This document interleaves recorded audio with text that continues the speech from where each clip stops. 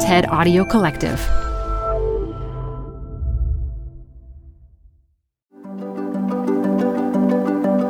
Hi listeners, Shoshana here. We're doing things a little differently today and sharing a preview of another show that we love, Revisionist History. In it, Malcolm Gladwell re-examines something from the past and asks whether we got it right the first time. This season, he's obsessed with experiments. Natural experiments, scientific ones, thought experiments, even magic wand experiments. The ones we'd try if we didn't have to worry about money, ethics, or the laws of nature. The preview you're about to hear introduces Malcolm's own magic wand experiment, and it's a perfect example of why experiments are so important. A century ago, a mysterious and disfiguring disease plagued parts of the world. No one could find a remedy until a doctor in Ohio conducted a controversial experiment and finally found a cure with an everyday condiment. Okay, here's the preview. We hope you enjoy it. You can hear the full episode and more from Revisionist History wherever you get your podcasts.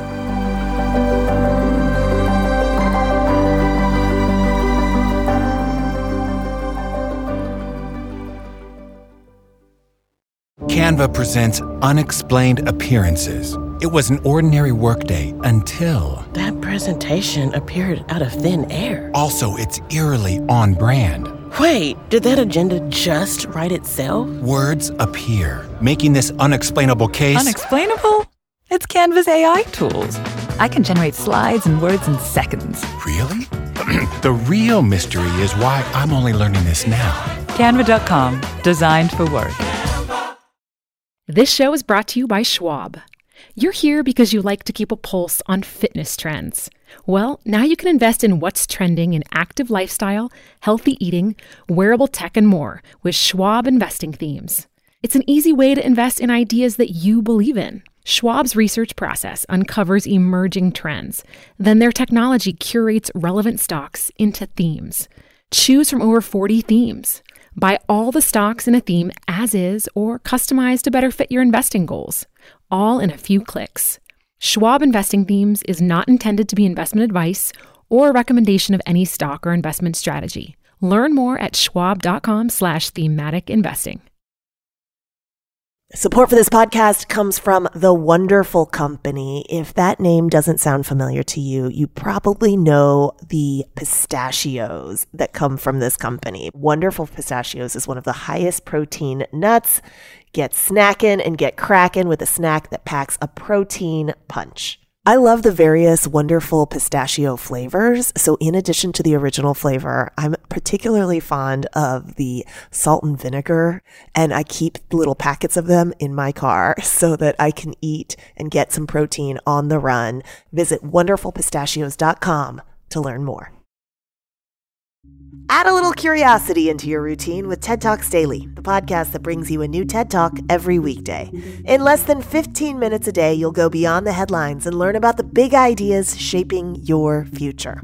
Coming up, how AI will change the way we communicate, how to be a better leader, and more. Listen to TED Talks Daily wherever you get your podcasts.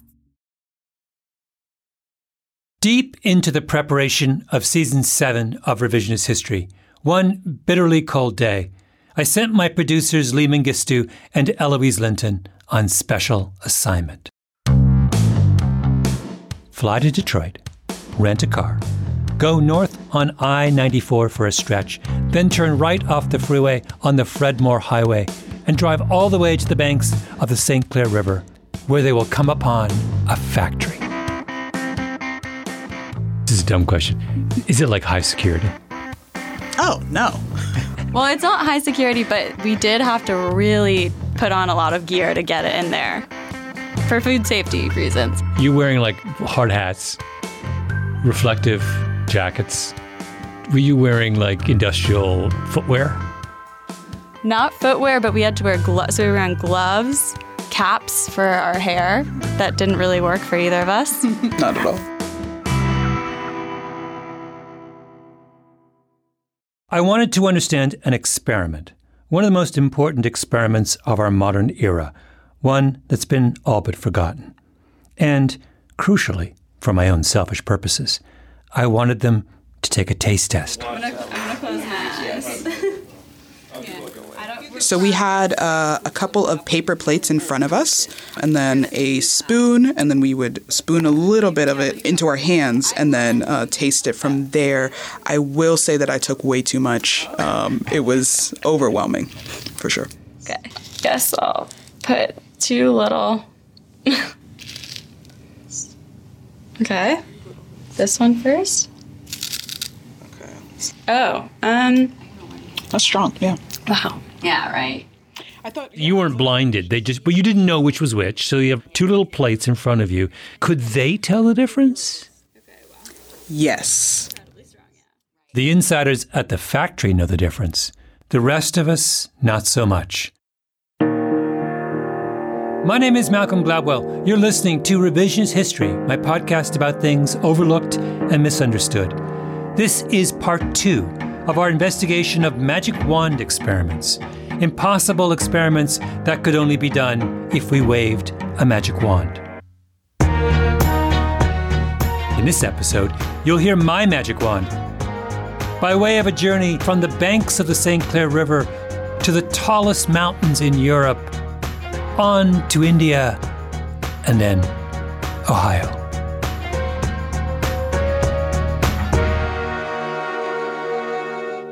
This episode is going to require a fair amount of digression.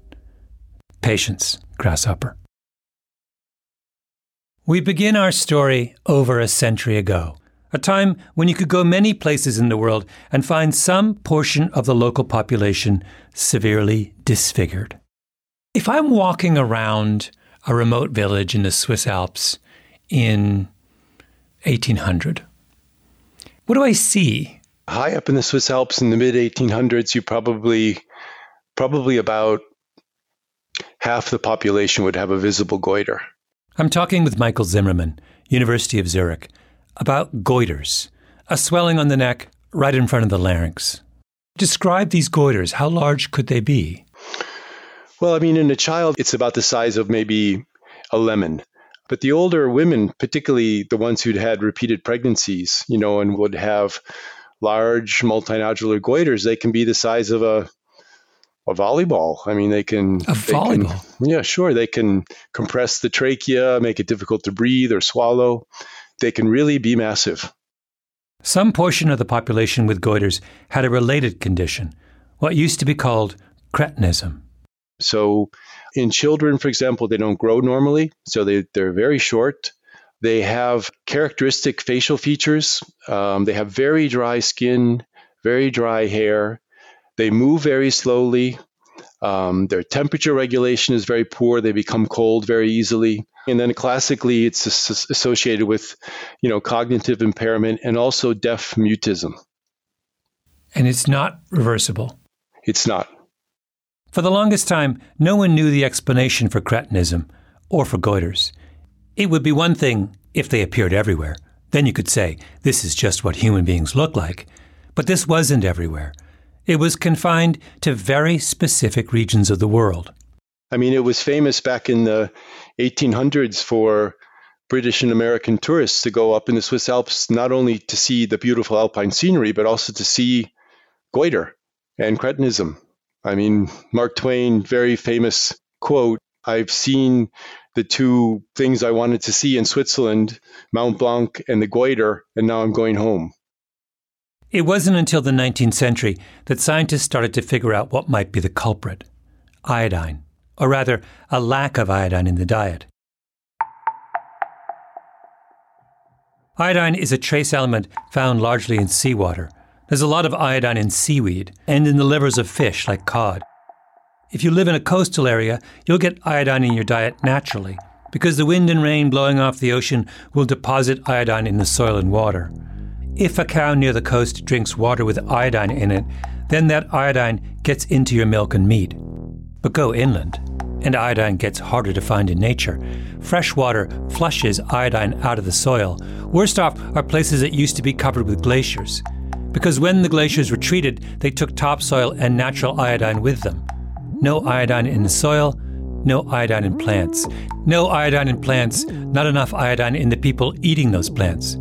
And when people don't get enough iodine in their diets, their thyroid glands have to work overtime to compensate. So the thyroid becomes huge, like an oversized heart. Think about the Swiss Alps, an inland mountain chain with lots of glaciers, no iodine in the soil. And so people living there have historically been afflicted with goiter. Norway also had a huge goiter problem. So did mountainous parts of China, Russia, and goiter was a problem in the United States, of course, because there are plenty of inland areas in America once home to glaciers.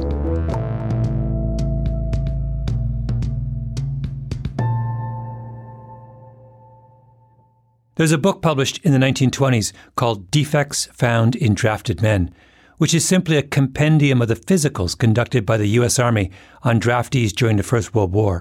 So basically, we're looking at the entire reasonably healthy male population, young male population of the United States gets examined by a doctor, and their health condition is noted in this book. Correct. It must be a massive book. It's a big, thick book, yeah. That's the economist Jim Firer, who published a study based on that data. This is pre-computerized shaded maps showing where some diseases were common and where some weren't. And this led to the discovery of what's known as the goiter belt, which is the place where goiter was endemic, which is the upper Midwest. The goiter belt. Just to give you a sense of the problem. In Houghton County, which is Michigan's Upper Peninsula, 538 young men were brought before the draft board. A third of those draftees showed, quote, a demonstrable enlargement of the thyroid. In some cases, the goiters were so large, the men were turned away from the Army because they couldn't button up the collars of their uniforms. Firer estimates the lack of iodine in places like Houghton County caused significant cognitive impairment, as much as a standard deviation in IQ, which is a lot. A standard deviation can be the difference between being able to handle college and not being able to handle college. So what's so weird about this? There is literally a part of the country where people are not as smart in aggregate as other parts. Certainly, they are not as smart as they could have been in the absence of being iodine deficient. Yes, I think that's right. So, you have people in various parts of the world who don't get enough iodine. What do you do about it? Michael Zimmerman says some of the earliest attempts to fix the problem were a disaster. The dose of iodine that they were applying in these initial studies was extremely high, 1,000-fold higher than what was needed to eliminate goiter. And iodine, like any nutrient, is poisonous at high doses. So a lot of people developed hyperthyroidism and actually cardiac arrhythmias and died from excess iodine ingestion. So it was seen kind of as a double-edged sword, and people saw it as a poison as well as a potential remedy. There was an iodine backlash and a lot of confusion. Like, was iodine a treatment for goiter, the way aspirin is a treatment for headache, something you gave once and it solved the problem? Or was it a supplement? Was iodine something that people with goiter needed on a continuous basis? And if so, how much iodine would you need to give to people? How often? Starting at what age? And how would you give it to them? Did it matter? What the world needed was a proper experiment. Careful, rigorous, controlled. And where did salvation finally come from? Akron, Ohio. Surely, at least if you are as old as I am, you remember the classic 1983 hit from Chrissie Hynde and the Pretenders, My City Was Gone. I went back to Ohio, but my city was gone. What city is she talking about? Not Cleveland. Not swanky Columbus. Not stuffy, well-fed Cincinnati. Akron. Because Chrissie Hynde grew up in Akron. South Howard had disappeared. South Howard is the historic center of Old Akron. It got gutted in the 70s for an empty urban plaza. Had been pulled down, reduced to parking spaces.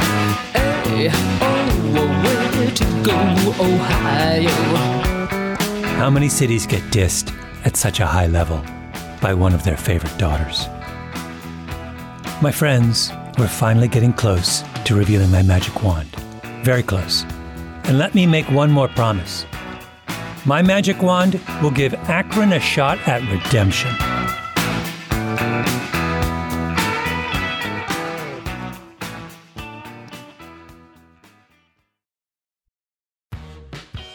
You're growing a business, and you can't afford to slow down.